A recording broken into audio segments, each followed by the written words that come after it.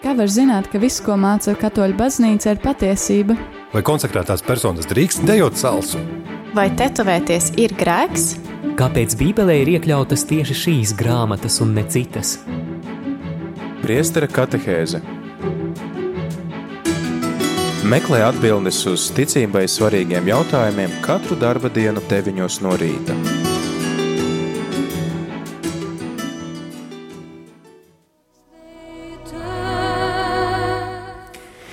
Labrīt, rādījumā arī Latvija klausītāji ir 9:01 trešdienā 23. decembrī. Straujiem soļiem tuvojamies Jēzus dzimšanas svētkiem, tāpēc arī katehēzēs tad vairāk pievēršos jautājumiem, kas skar šos svētkus un kas varētu mums palīdzēt arī labāk tiem sagatavoties. Vakar runājām par iemiesošanās noslēpumu, par šo ticības patiesību, kuru svinam Ziemassvētku laikā, kuru svinam arī Jēzus ieņemšanas svētku laikā 25. martā. Ziemassvētki, protams, daudz populārāki svētki, bet kas tāpat mums ļoti zīmīgi uzsver to, ka Dievs nāk pasaulē, viņš kļūst miesa un dzīvo starp mums. Viņš ir reizē cilvēks un reizē Dievs. Tad šodien pievērsīsimies jau pašiem svētkiem, svētku noskaņai un tam, uz ko baznīca mums aicina vērst uzmanību. Un tāpēc arī esam šodien sazinājušies ar Daugavpils Jēzus sirds draudzes priesteri, tēvu Andri Ševeli. Labrīt! Labrīt! Jā, un esam jau tādā adventa noslēguma noskaņā, tuvojās Ziemassvētki. Kas tad ir varbūt tās pirmās lietas, kas nāk prātā, kam mums vajadzētu gatavoties un pievērst uzmanību, kad mēs domājam par Ziemassvētku svinēšanu? Pirmkārt, kad mēs sākam svinēt Ziemassvētkus, vai tas ir 24. datums vai 25. datums, kad tad tur Jēzus piedzima? Jā, 24. vakarā mēs jau sākam šos svinības ar viģīlijas misi, pēc tam arī ir paredzēta pusnakts mise un arī 25. tad ir rītausmas, rīta mise un dienas mise. Ir liturģijā vairākas šīs mises un katra mise arī uzsver kaut ko īpašu. Un patiesībā šajās dienās mēs arī pārdomāsim par, tā varētu mēs tā teikt, kad 3 Kristus dzimšanām, jeb Dieva dēla dzimšanām, kad pirmā ir, kad kopš mūžības Tēvs dzemdē savu dēlu, un arī lasījumi un liturģija arī runās par to, kad Kristus ir Dieva dēls, ja, kurš kopš mūžiem ir no Tēva dzemdināts, viņš ir Dievs. Un arī šo patiesību arī uzsvers liturģija, pēc tam mēs arī pārdomājam šo Kristus Dieva dēla piedzimšanu, un šeit arī mēs noteikti jūs arī šajās dienās esat pārunājuši par to, pārdomājuši par iemiesošanās noslēpuma augļiem, ja, kāpēc Dieva dēls kļuva cilvēks un nāk, lai mums atklāt Dieva mīlestību, nāk, lai mūs atpestīt, lai dot mums līdzdalību arī savā dievišķajā dzīvē un arī lai kļūt mums par svētuma paraugu.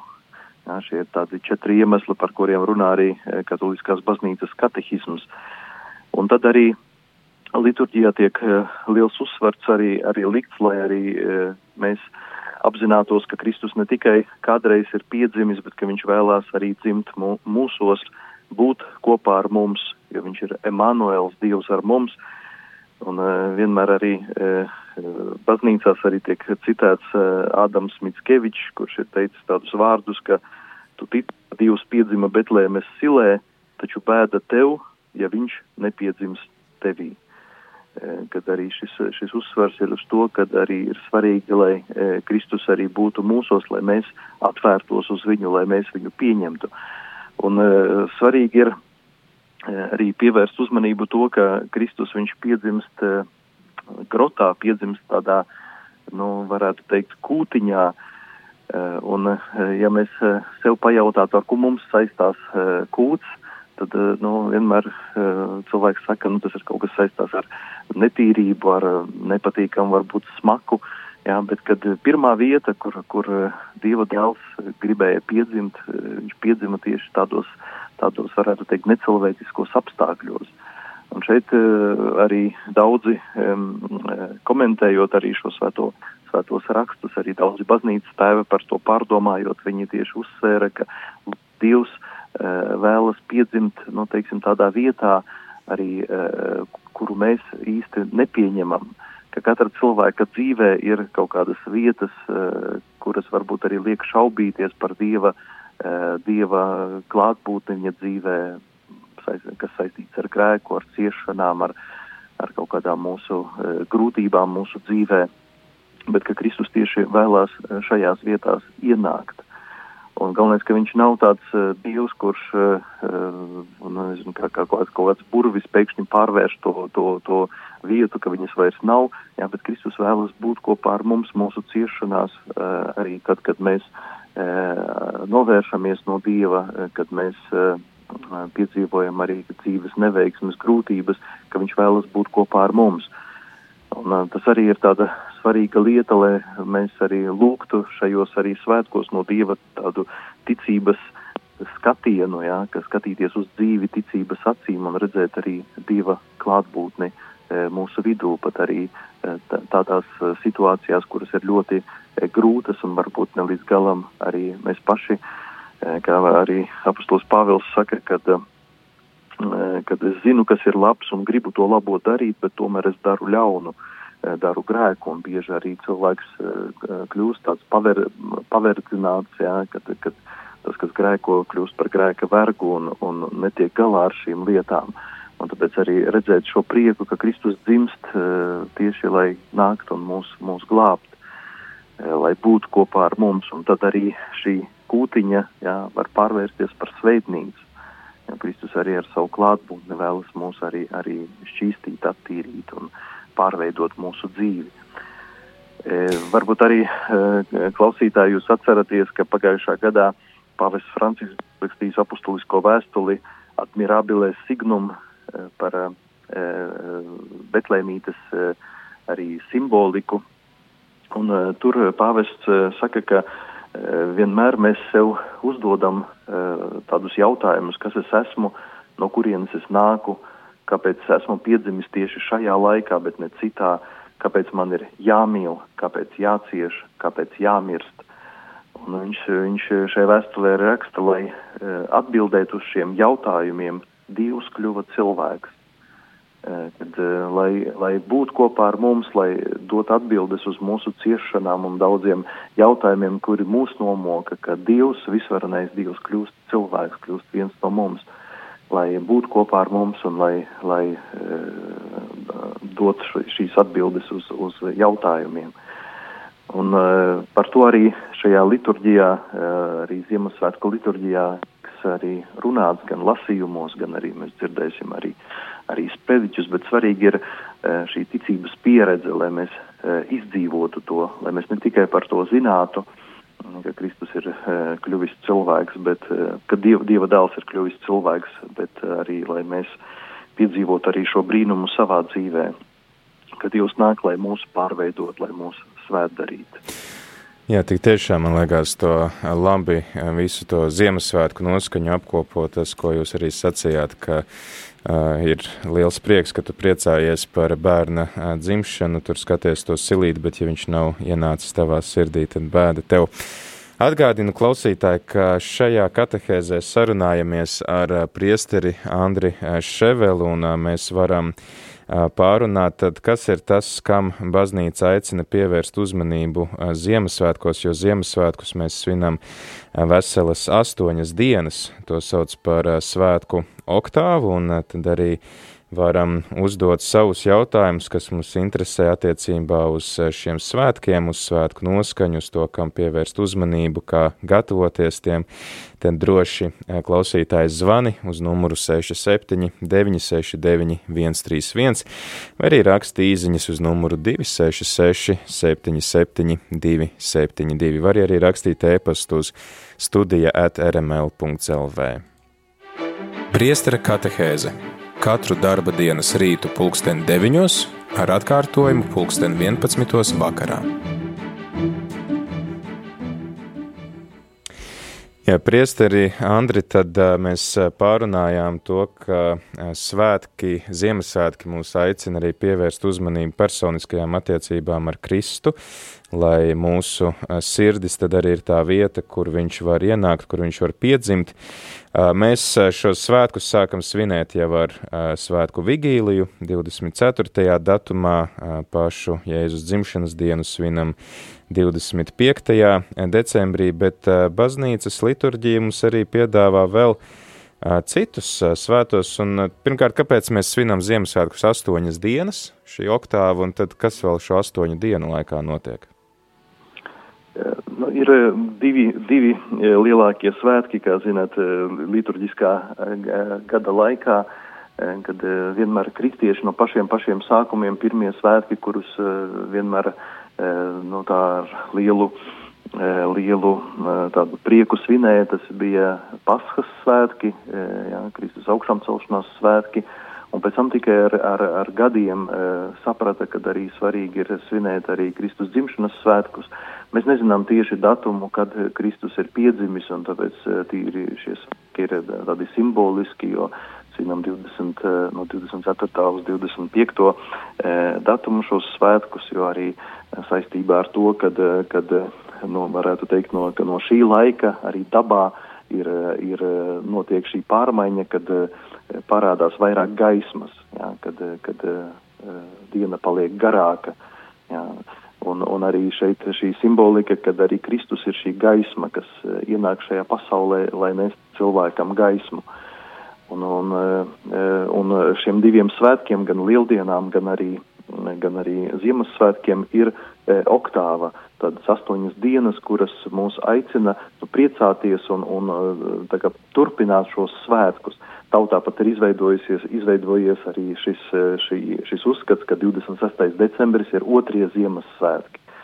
Arī ar to uzsverot, ka Ziemassvētki turpinās, bet patiesībā baznīcas liturģijā tie ir Svētā Stefana pirmmocekļa svētki, un jau tikko bija noskaņojums par Kristus dzimšanu, par kaut kas ļoti tāds mīlīgs saistīts ar ģimeni, ka bērns ir dzimis un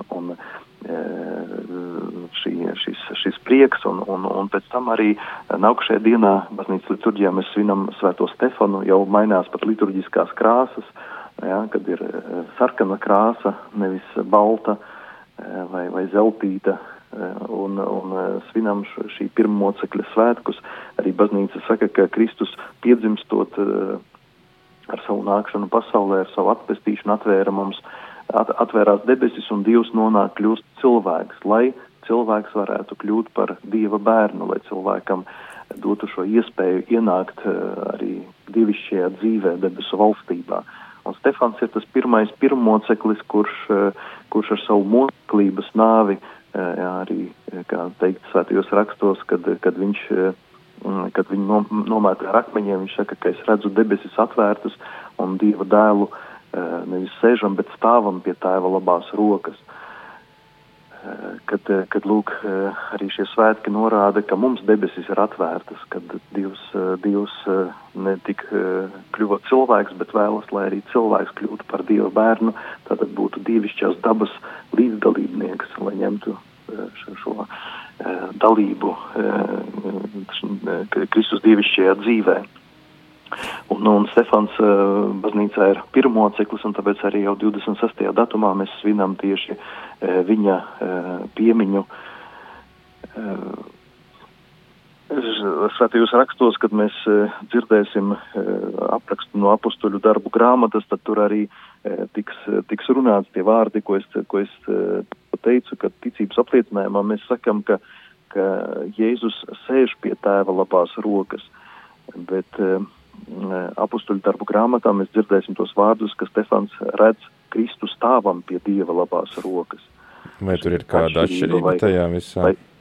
Vai sēž vai stāv, jā, bet šeit arī ir vairākiem arī baznīcas tēviem tāds tā kā komentārs skaidrojums, kāpēc tieši Kristus nevis sēž, bet stāv pie Tēva, kad redz šo Stefanu, kurš atdod savu dzīvību Kristus dēļ, kad tādos brīžos Kristus pieceļās, nevis sēž, bet pieceļas, lai viņu sveikt debesu valstībā, jo viņš ir moceklis, kurš savu dzīvību ir atdevis par ticību, apliecinājis Kristu šo cilvēku priekšā, un ka Kristus pats pieceļās, lai viņu sveikt, ka viņš nevar sēdēt, bet ceļās, lai sveikt Stefanu savā valstībā.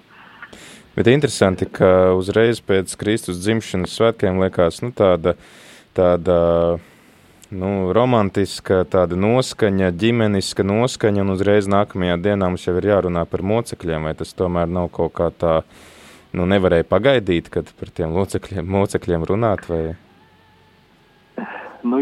It kā liekas, ka tīri cilvēciski liekas, vajadzētu vēl turpināt tādu ģimenisku atmosfēru, runāt tikai par labu, par bērnu dzimšanu, bet šeit arī liturģijā ir tas uzsvars, un varbūt arī viena man ienāca prātā arī šī doma tagad, klausoties šo jautājumu, kad mēs skatāmies ikonogrāfijā, ikonogrāfija ir attīstījusies gadsimtu laikā, kad arī bieži Kristus tiek parādīts gulošs grotā, un tā grota ir tumša, kad uzreiz ar Kristus dzimšanu tiek runāts arī vēstīts par viņa nāvi, kāpēc viņš ir atnācis šajā pasaulē, lai mūs glābt, lai par mums atdod dzīvību, lai nomirt par mums.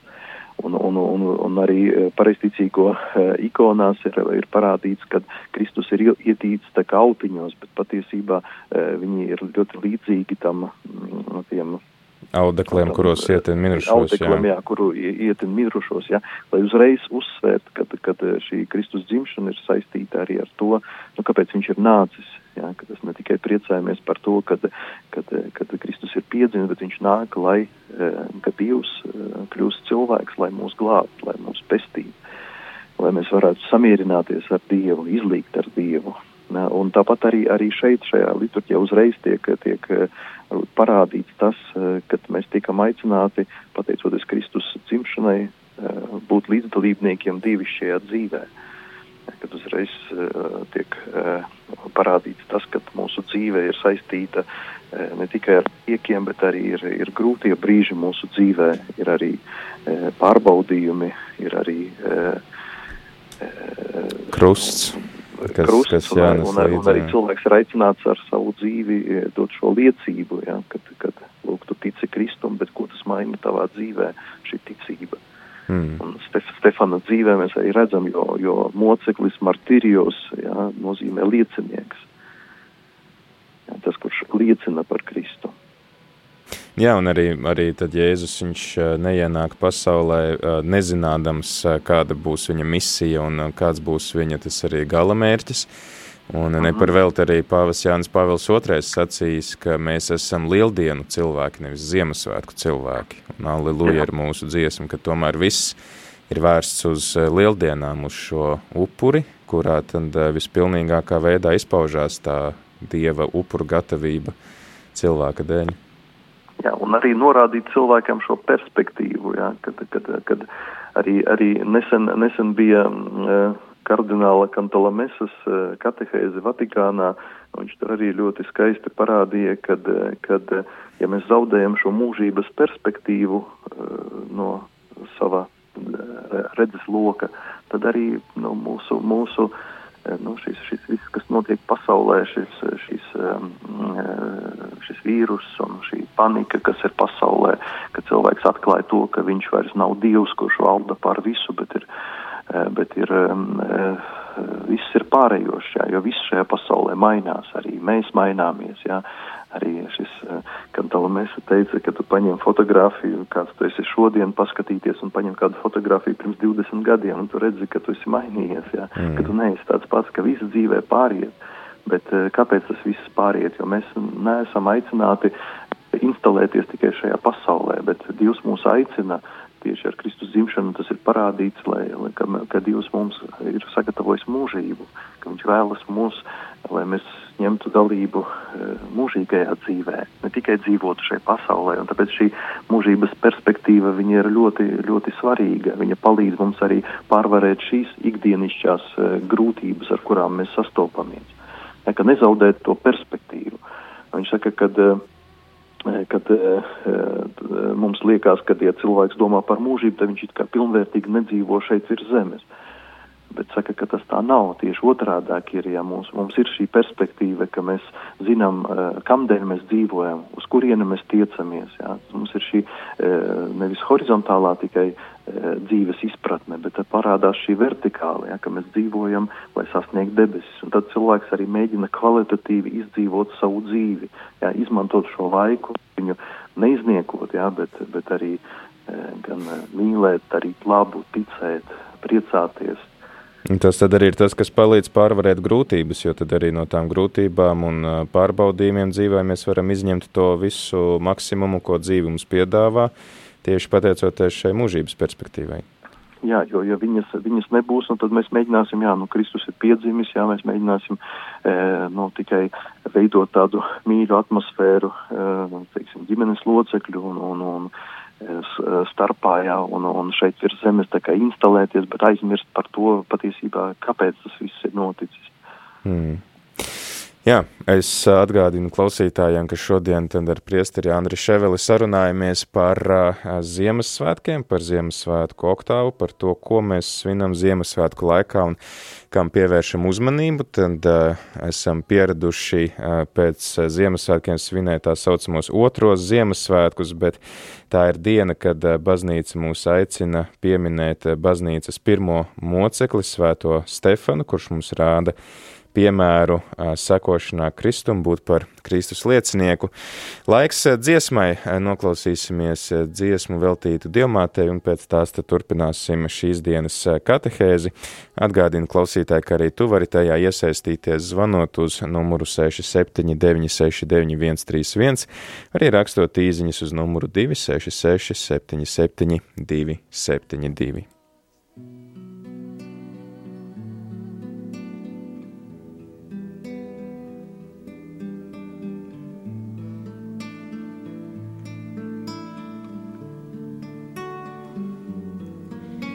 Pie kājām, mana māte, es nāku,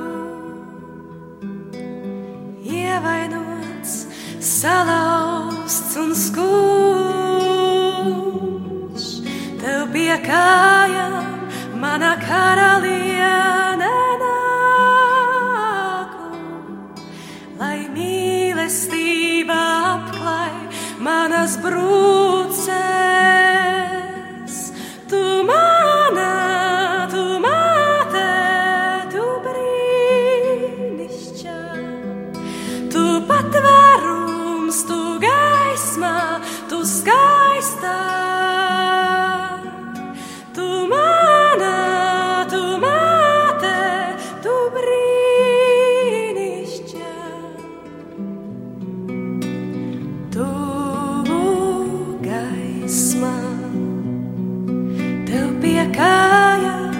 Mana māte, es nāku, ievainots, salauzts un skumjš. Tev pie kājām, mana karaliene, nāku, lai mīlestība apklāj manas brūces.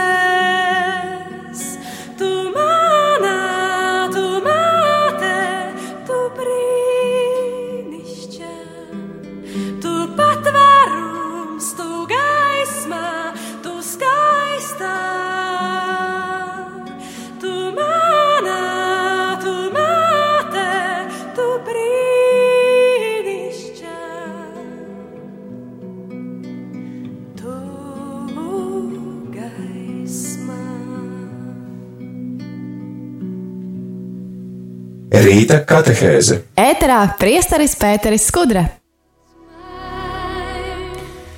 Šodien ēterā kopā ar mums arī priesteris Andris Ševelis no Daugaupils, un šodien runājam par svētku, teiksim tā, to, kam tad mums baznīca aicina pievērst uzmanību šajos svētkos. Mums arī Margarita raksta, paldies Dievam. Jā, tas ir tāda atsauce uz neseno sveicienu dzimšanas dienā, Paldies, Margarita, ka klausaties, un paldies arī tad, ka priecājaties un varam priecāties kopā ar jums jūsu jubilejā. Mēs gatavojamies vēl kādai jubilejai, un tā ir Kristus dzimšanas diena, un vēl tad, pārunājām, ka mēs šajā Kristus dzimšanas dienā mēs svinām gan šo te Dieva iemiesošanos, gan arī tad to, ka esam aicināti būt par šīs iemiesošanās lieciniekiem savā dzīvē, būt personiskās attiecībās ar Kristu, un uz to mums arī tad rāda jau piemēru pirmais baznīcas moceklis, kuru svinam uzreiz nākamajā dienā pēc Kristus dzimšanas svētkiem, 26. decembris, Svētā Stefana piemiņas diena, kurš mums rāda to, ka mēs piepildīti ar Svēto garu, sastapuši Kristu personiski, tad esam arī viņa liecinieki pasaulē un esam gatavi tad arī pieņemt dzīvi tādu, kāda tā ir. Starp citu, nesen tas ir arī tas, ko pāvests Francisks raksta vēstulē, atklājot Svētā Jāzepa gadu, ka Svētais Jāzeps ir vīrs, kurš pieņem dzīvi tāda, kāda tā ir, un tad arī izmanto visu, ko tā dzīve piedāvā, pat, ja tās arī ir kādas grūtas lietas un grūti saprotamas lietas, tad Stefans arī ir tāds paraugs tajā visā. Nākamajā dienā šogad pēc Svētā Stefana dienas svētdienā pēc Ziemassvētkiem baznīca vienmēr svin Svētās ģimenes svētkus, un tad priesteri Andri, varbūt jūs varat mums pastāstīt par šo svētku nozīmi. Jā, un šeit, šajos svētkos, Svētās ģimenes svētki, mēs arī sakām, ka tas ir Jēzus, Marijas un Jāzepa svētki, un šajos svētkos baznīcā īpaši uzsvars tiek likts uz laulātiem pāriem, uz laulātiem draugiem, un arī, lai nāktu arī uz baznīcu, lai pateiktos Dievam par šo arī kopā pavadīto gadu, un arī lūgt sveitību turpmākai dzīvei. Daudzās draudzēs un ir arī tradīcija, ka šajā dienā tiek aicināti laulātie draugi atjaunot arī laulības zvērestu, viens otram arī atjaunojot šo mīlestību, uzticību un cieņu. Un kāpēc tas ir tik svarīgi, jo, piemēram, kad atnāk arī cilvēki ar kaut kādām dzīves grūtībām, kad pārdzīvo kaut kādas krīzes, īpaši laulībā, tad bieži arī priesteri mēs arī iesakām, garīgie tēvi iesaka, kad atgriezties pie pirmās mīlestības, atcerēties tos brīžus, kad jūs satikāt viens otru, kad iemīlējāt, kad bija prieks no būšanas kopā. Tagad ir krīze, bet tieši tā atgriešanās domās, var dot tādu tā kā jaunu stimulu, jaunu spēku doties uz priekšu. Un arī šajā dienā baznīcā būs arī šis aicinājums pārdomāt par kristīgo ģimeni, un arī šodien šajā laikā ir ļoti aktuāla šī tēma, kas tad ir ģimene, vai tā ir vīriešu un sievietes vienotība, vai izdomāt arī kaut kādus jaunus modeļus, bet tie raksti ļoti saka, ka tāda ir Dieva griba, ka ne jau cilvēks ir izdomājis laulību, bet šo laulību ir izveidojis pats Dievs un radīja vīrieti un sievieti tieši tam, lai viņi varētu veidot ģimeni, lai mīlētu viens otru un lai būtu spējīgi nodot arī tālāk dzīvību, dot jaunu dzīvību. Un tāpēc, ja mēs uzdodam sev jautājumu, kas ir kristīgā ģimene, tad vienmēr arī šī atbilde ir, ka tā ir mīlestības, ticības un dzīvības kopiena. Kad vienmēr tiek uzsvērti šie trīs svarīgi elementi - mīlestība, ticība un dzīvība. Un pirmkārt arī gribētos varbūt arī šodien, šajā dienā vēl pirms šiem visiem svētkiem uzsvērt arī šo lietu, kad mēs runājam par mīlestību, tad ļoti bieži arī mūsdienu tādā sabiedrībā tiek uzsvērts, kas ir mīlestība, ka tās ir emocijas, ka tās ir jūtas. Kādu laiku atpakaļ skatījos raidījumu, kur žurnālisti Rīgas ielās jauniešiem jautāja, kas ir mīlestība. Tad visbiežāk tās atbildes bija saistītas ar emocijām, jūtām. Kāds pat teica, ka mīlestība ir kosmos, tāds lidojums.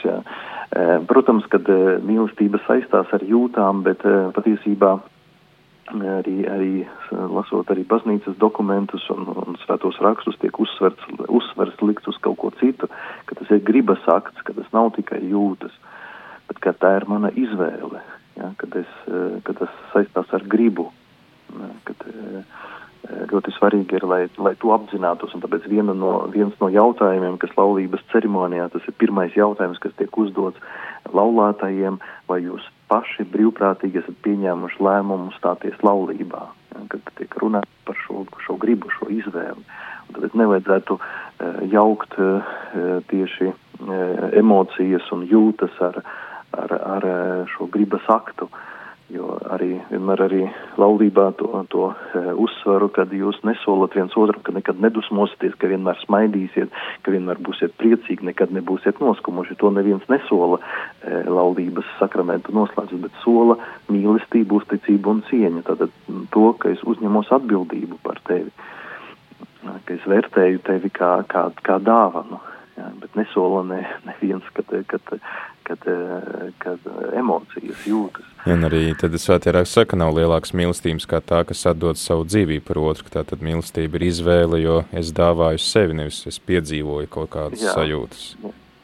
Jā, un tāpēc arī šo lietu arī svarīgi mūsdienās arī saprast, jo tad, kad mēs redzam, ka tik daudz cilvēki šķirās un arī uz baznīcu, kad ja kāds pāris izšķirās, kas ir baznīcā laulājies, tad notārs atsūta arī uz baznīcu šo paziņojumu, ja, ka tāds un tāds, kurš jūsu baznīcā ir noslēdzis laulību, tad, teiksim, pirms 5 gadiem ir izšķīries. Un vienmēr mēs arī priesteri ļoti pārdzīvojam un arī lūdzamies par šiem pāriem, bet citreiz ir fakts, kad kāds ir bijis kopā, ir solījis būt cienīt, būt uzticīgs un mīlēt, bet tomēr nav palicis līdz galam uzticīgs šim apsolījumam.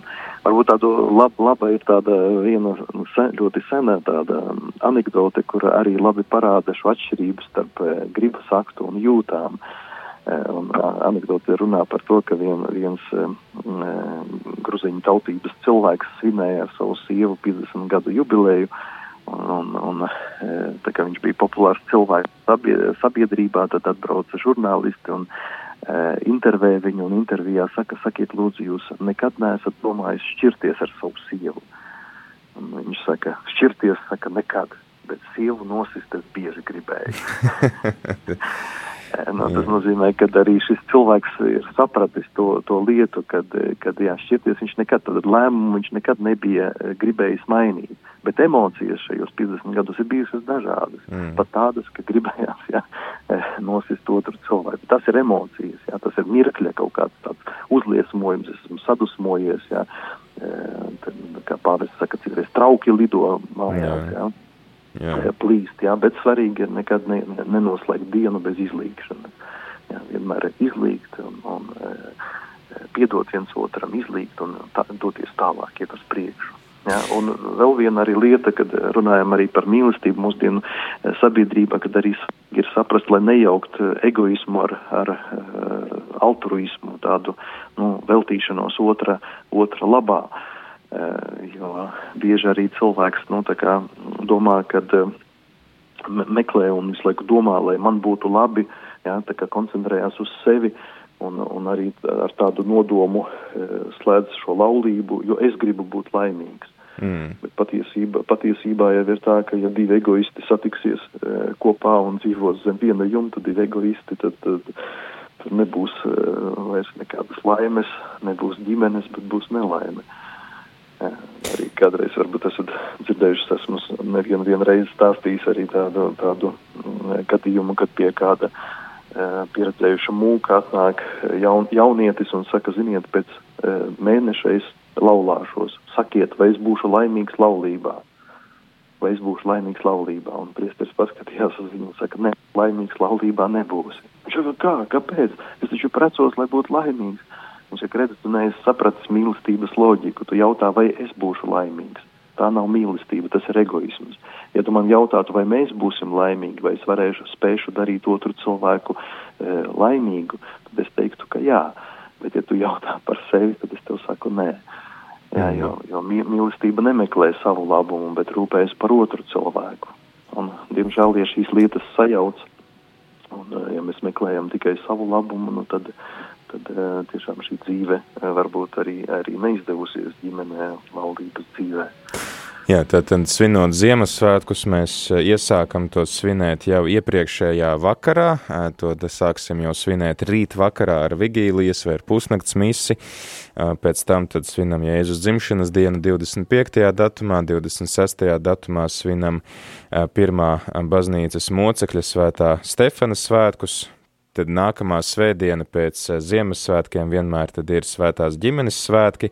Arī tad priesteris Andris izteica tādu piedāvājumu pāriem, atjaunot savus solījumus, savu zvērestu, kas ir dots viens otram, uzsākot šo kopdzīvi. Es domāju, ka arī tas ir iespēja paraudzīties arī uz vecāku un bērnu attiecībām, uz audzināšanas modeli, kāds pastāvēja svētajā ģimenē, gan, teiksim tā, Jēzus, kas aug pieņemās gudrībā klausot savus vecākus, un savukārt atkal vecāki, kas dod brīvību un ļauj tad arī viņam augt par tādu personu, kādu tad Dievs ir paredzējis. Un šeit sakarā arī ar svētā Jāzepa gadu, kurš ir vīrišķības un arī tēvišķības paraugs, gribētu arī varbūt uzsvērt to, ka svētajā ģimenē Jāzeps bija tas, nevis Marija audzināja Jēzu ticības garā, bet arī, kad ebreji svin Pashu un arī katru gadu Jēzus kopā ar saviem vecākiem svinēja Pashu, jo Paskas svētki bija arī vienmēr arī, lai gan visi ceļoja uz Jeruzālemi, bet vienalga viņi tad pulcējās ģimenes lokā un svinēja Paskas svētkus. Un Paskas svētku laikā ir katehēze, ja, kad jaunākais no klātesošajiem bērns uzdod savam tēvam vai vectēvam jautājumu. Saka, kāpēc mēs esam atnākuši, kāpēc neesam mājās, ja, bet kāpēc mēs esam atceļojuši uz Jeruzālemi, kāpēc mēs šajā naktī neguļam. Un tad vecākais no ģimenes locekļiem tad deva katehēzi, stāstīja, ja, katehizēja, stāstīja, kāpēc ir īpaša šī nakts. Un svētajā ģimenē šo funkciju izpildīja Jāzeps. Un Jāzeps bija tas, kurš arī Kristum šīs lietas arī stāstīja bērnībā par Ēģipti, par atbrīvošanu, par to, ko man nozīmē ticība dzīvē. Un tāpēc arī turpinot arī šo tēmu par ģimeni, arī vienmēr ir arī svarīgi ir apzināties, ka arī kristīgā ģimene viens no tiem pamatiem, uz kuriem balstās, tā ir ticība Dievam, un tas ir tāds kopīgs arī laulāto ceļš pie Dieva, kad arī šeit neaizmirst par to, cik svarīgi arī kopā, ne tikai, kad vīrs vai sieva apliecina ticību, bet svarīgi ir darīt to kopā. Un ja vecāki to dara, tad arī ļoti viegli ir šo ticību mācīt bērniem, parādīt šo piemēru. Nesen lasīju vienu interviju par kādu ģimenes tēvu, kurš audzināja 5 bērnus, un tad šajā intervijā tieši tika runāts par audzināšanu, un viņam jautāja, saka, kā jums tā izdevās, labi kristīgi izaudzināt savus bērnus. Viņš saka, ziniet, es nekad bērnam neteicu, ej un dari to un to. Mēs vienmēr visu darījām kopā. Un tētis neteica, ka ej lūdzies, jā, saka, mēs lūdzāmies kopā. Es viņam neteicu, ej uz baznīcu, jā, bet mēs gājām kopā. Un daudzas citas lietas audzināšanā ir svarīgas, ka dara to kopā, nevis atved bērnus tikai uz svētdienas skolu, jo bieži ir tā arī nedaudz no malas noskatoties ir skumīgi, ja, kad, piemēram, bērniem ir ticības mācība, ja, stundu pirms dievkalpojuma, un vecāki atved bērnu uz svētdienas skolu, ir stundu nodarbība, un pēc tam ir mise, kurā bērni piedalās. Bet vecāki atbrauc pēc mises, lai paņem bērnus. Ja, pat neatbrauc paši uz misi, lai būtu kopā ar bērniem misē. Bet, protams, nav šī piemēra, kad, tiesībā arī ir tāda pati svarīga atziņa attiecībā uz mūsu dzīvi, ka mēs nevaram otram dot to, kā mums pašam nav. Ja man nav ticības, tad es to ticību nevaru nodot saviem bērniem, iedot viņiem. Yeah. Es nevaru dot to, kā man pašam nav. Un tāpēc arī tas mudinājums, aicinājums arī ģimenēm, kad pārdomāt arī par šo ticības dzīvi un šo ticības dzīvi praktizēt kopā. pirmkārt, kad to dara vecāki, pēc tam, jo citreiz arī ir gadījies, kad atnāk kāda māte un saka, man tur dēls, kuram ir 17 gadi, jā, bet nenāk uz baznīcu vairāk, un kādreiz bērnībā kopā ar mani gāja, sēdina skolu, pabeidza tikai iestiprināts, bet tagad uz baznīcu nenāk. Ko man darīt? Jā, pēc tam, kad sāc runāt ar šo mammu, kā jūs dzīvojat, cik jūs bieži paši ejat uz baznīcu un kā izskatās jūsu ticības dzīve, izrādās, ka viņa neko ticības dzīvē nedara un uz baznīcu atnāk reizi gadā. Saku, ko te jūs brīnaties, ka bērni negrib nākt? Jo bērniem pats svarīgākais ir nevis uzspiest kaut ko, bet vienkārši savu piemēru iedvesmot, parādīt, ko man nozīmē šī ticība un tad arī cits redzot tavu piemēru var iedvesmoties un sekot šim piemēram un pēc tam pats atklāt Kristu savā dzīvē. Bez tā vecāku piemēra, man liekas, arī aktuāli tas, ko pāvests Francisks saka Kristus Vivit dokumentā, kas ir veltīts jauniešiem un arī runājot par Svēto Jāzepu šajā vēstulē, ar kur viņš uzsāk Jāzepa gadu, ir tas, ka arī vecāki ir tie, kas dod brīvību bērniem pašiem arī tad mācīties pieņemt lēmumus un ka nevis vecāki aizvieto viņus, bet gan viņus audzina tā, ka bērni pēc tam paši ir spējīgi brīvībā pieņemt atbildīgus lēmumus un tad arī pieņemt lēmumus par savu dzīvi saskaņā ar to plānu, ko Dievs viņiem ir devis, ar to savu aicinājumu, ko viņi atpazīst. Es domāju, ka ir laiks īsai dziesmai, kuru mēs, tāda sena tradīcija, antifona Marijas godam, esi sveicināta pestītāja, barotāja, un pēc tam tad arī noslēgsim šo katehēzi ar vēl 2 svētkiem, kurus mēs svinām Ziemassvētku oktavas laikā.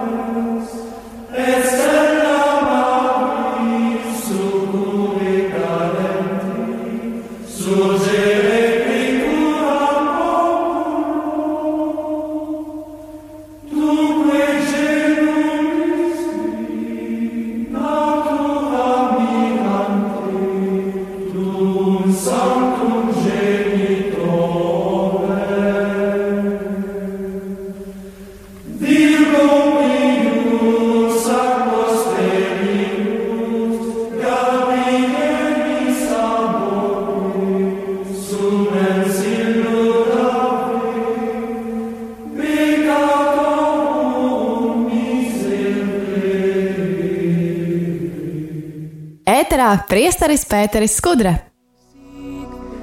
Šodien ēterā ne tikai es, priesteris Pēteris Skudra, kopā ar mums arī priesteris Andris Ševels no Daugavpils un runājam par Ziemassvētku laiku, par to, kam tad baznīca mūs aicina pievērst uzmanību. Redzējām, ka svinam ne tikai Jēzus dzimšanas dienu, mēs pieminam tātad viņa iemiesošanos, mēs svinām, tātad arī šīs personiskās attiecības ar viņu, kurš ir nācis pasaulē mūsu dēļ, uz to tad arī pievērš uzmanību mums svētais Stefans, kurš ir pirmais moceklis, un arī vārds moceklis grieķu valodā nozīmē liecinieks, tad arī svinām svētās ģimenes svētkus, kas aicina tad pārus atjaunot savus solījumus viens otram, un tad arī varam paraudzīties uz svētās ģimenes modeli gan audzināšanā, gan tādā ikdienas sadzīvē. Vēl ir tādi 2 svētki šogad, mums izpaliek evaņģēlista Jāņa svētki, jo viņš tad parasti ir 27. decembrī, bet šogad 27. decembrī iekrīt svētdiena, kas ir ģimenes diena, un arī nevainīgo bērniņu mocekļu diena, kurus svinēsim pirmdien 28. decembrī. Pirms mēs ķeramies klāt, ko mums baznīca vēlas pateikt ar šiem svētkiem, mums Dace uzdod jautājumu. Lai ir slavēts Jēzus Kristus, gribēju jautāt, vai rīt ir gavēnis un kā ir ar gaļas ēdieniem. Tad, priesteri Andri, vai 24. datumā līdz vigīlijas misei ir jāievēro gavēnis? Ko mēs saprotam ar vārdu gavēnis? Tas ir atstāt tagad uz tādiem brīvprātības pamatiem. Nav obligāti, bet ja kāds vēlētos, kad vienmēr arī svētkiem mēs sagatavojamies ar gavēšanu. Gavēnis arī palīdz mums tā kā garīgi gatavoties šo svētku norisei. Un parasti ir tā, kad gavējam līdz misei, pēc piedalīšanās svētajā misē, vai tas arī būtu attālināti vai esot dievkalpojumā, tad arī mēs varam lietot gaļas ēdienus. Lai gan ir arī tradīcijas, kad visu 24. vēl vakaru nēda gaļu. Es atceros pats no savas bērnības, ka tomēr vēl arī pēc vakara misas 24. mēs vēl sēdāmies pie kopīga galda, bet mēs vēl gaļas ēdienus neēdām. Bet mums tad ir arī jānošķir šie termini, ka gavēnis ar vārdu gavēnis baznīca saprot to, ko mēs, sakam stingrais gavēnis, un tad, ir šī atturība, kas ir piekdienās atturība no gaļas ēdieniem, tad to stingro gavēni, ja kāds grib tā ļoti radikāli gavēt, to viņš drīkst tikai darīt, tad, ja viņam to atļauj veselība un garīgais vadītājs, bet, pieņemt kaut kādas šīs atturības formas, vai tas būtu no gaļas ēdieniem vai no kā cita, to tad var arī pats brīvprātīgi. Bet piekdien, tā kā ir Ziemassvētki, lieli baznīcas svētki, tad, protams, ka tad nav saistoši, jā. Mhm. Jā, tad mēs varam noslēgt šo raidījumu ar Svēto Jāni, evaņģēlistu, kā viņš tur ir trāpījies Ziemassvētku oktāvā un tad ar tiem bērniņiem nevainīgajiem.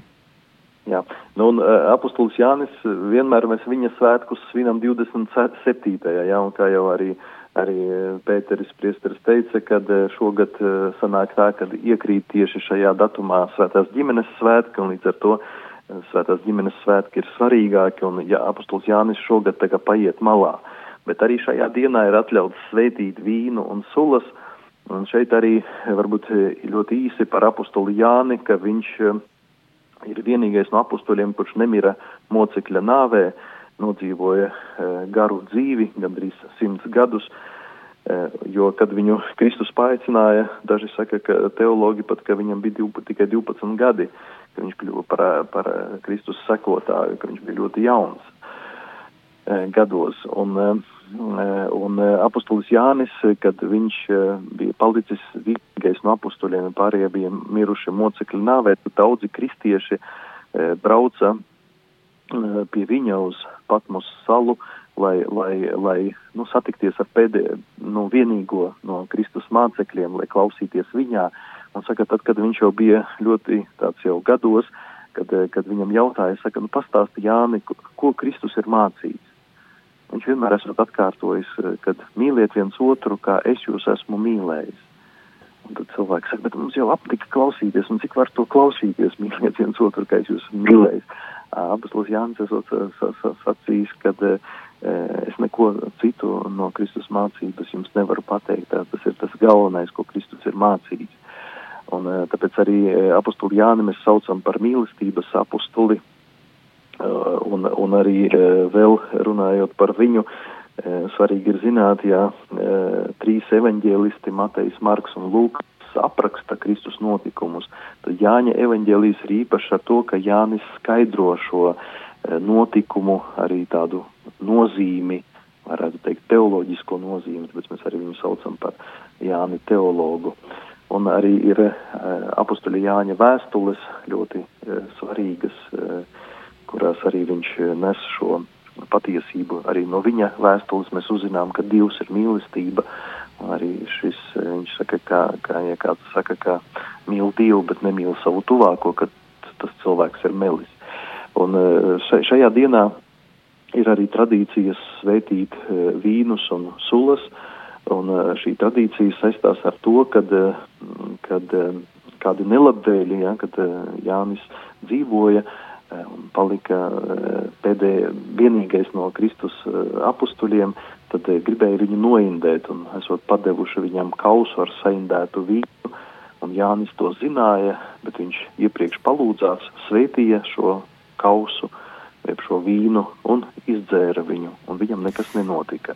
Tad mēs varam teikt, ka mēs evaņģēlisti Jāņa svētkus svinam saistībā ar, teiksim, šo oktāvu, tāpēc, ka viņš bija tāds viens no vistuvāk stāvošajiem Jēzus mācekļiem, kas bija varbūt mācekļiem, un arī mēs runājam par mīlestības liecību, jo viņa, kad mēs lasām viņa tieši darbs, jo to, ko tu arī citēji, ka nav lielākas mīlestības, kā dot savu dzīvību par saviem draugiem, tas ir arī mēs no Jāņa evaņģēlijā lasām, tāpat arī daudzas citas lietas. Un tad mēs arī runājam par viņu, ka viņš ir šis Dieva mīlestības liecinieks. Un vēl atceroties arī par šo tradīciju, kāpēc tiek sveitīts vīns un sulas, šeit arī rituālā, kad mēs, tiek veikta šī sveitīšana, tad arī ir teikts, kad mēs lūdzam Dievu, lai viņš atbrīvo mūs no jebkura naida indes un uztur mūsu starpā savstarpēju mīlestību.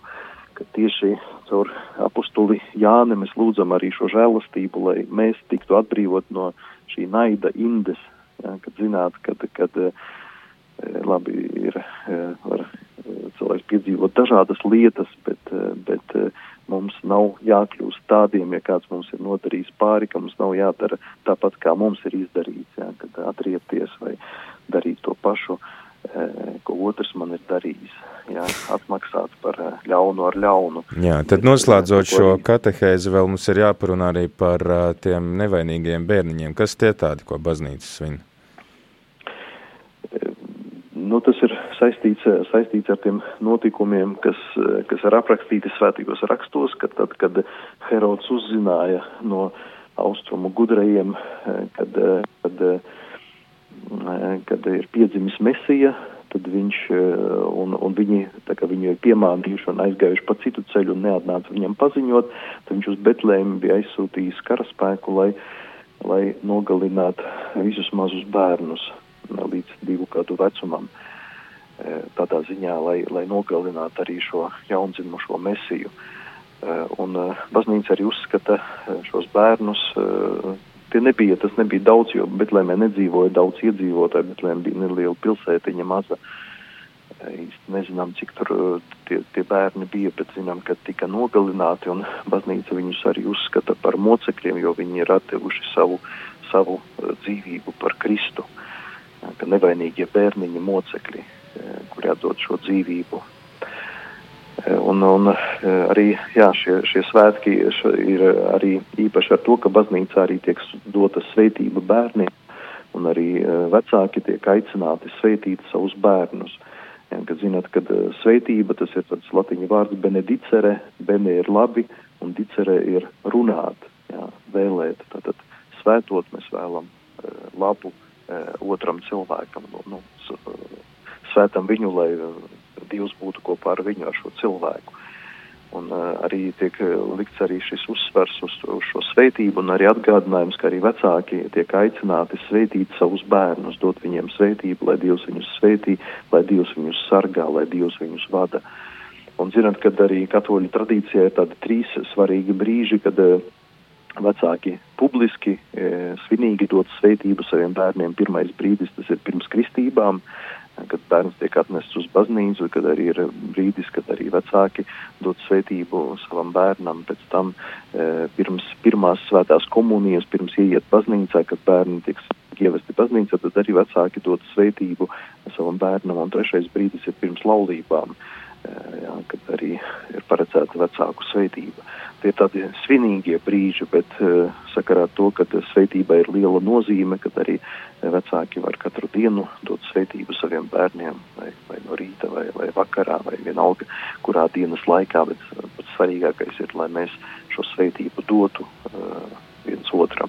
Un pat arī daudzās kristīgās ģimenēs ir tāda arī izveidojusies skaista tradīcija, ka vecāki sveitī bērnus, kā mēs zinām, ka bērni visu atdarina, dara tā kā vecāki, un bērni atkal sveitī vecākus, un tad mēs arī varam viens otram dot sveitību. Vecāki sveitī savus bērnus, un bērni sveitī savus vecākus.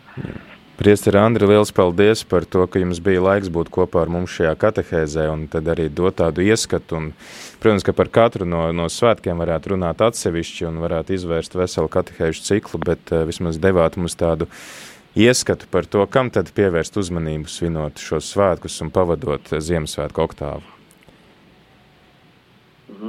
Jā, paldies, un tad arī priecīgus svētkus, lai izdodas labi sagatavoties draudzē, un tad jau tiekamies kādā citā reizē atkal šeit ēterā. Jā, un es jums arī gribētu, mēs vienmēr arī Ziemassvētkos vēlam priecīgus svētkus, bet atcerēsimies, ka šī prieka iemesls ir tas, ka Dievs ir tuvu, ka viņš ir tik tuvu, ka viņš kļūst viens no mums, un lai tas arī kļūst par tādu mums iemeslu arī priecāties, un arī vēlu jums ar ticības acīm raudzīties uz savu dzīvi, raudzīties arī uz šiem visiem notikumiem. Jā. Lai Dievs visus sveitī. Paldies arī tev, klausītāji, ka esi kopā ar mums. Paldies priesterim Andrim Ševelam par to, ka viņš varēja dalīties ar mums šajā informācijā. Tad pavisam drīz 10:00 turpināsim ar adventa kalendāru, un pēc tam jau ļoti, ļoti interesanta saruna. Mums ir iespēja runāt ar Radio Marija Nāceretē komandas pārstāvi, kuri ir pavisam nesen šī gada sākumā sākuši translēt, un tad arī varēsim uzzināt, kā jaunā Radio Marija ir sākusi savu darbību un kāda tad ir sajūta kristiešiem dzīvot tajās vietās, kur ir dzīvojis Jēzus. Nācerete ir tā vieta, kur Jēzus pavadīja lielāko daļu sava mūža, un tad varēsim no viņiem uzzināt, kā viņi jūtās un kā viņi redz savu kristieša misiju šajā vietā. Kā var zināt, ka viss, ko māca Katoļu baznīca, ir patiesība? Vai konsekrētās personas drīkst dejot salsu? Vai tetovēties ir grēks? Kāpēc Bībelē ir iekļautas tieši šīs grāmatas un ne citas? Priestera katehēze.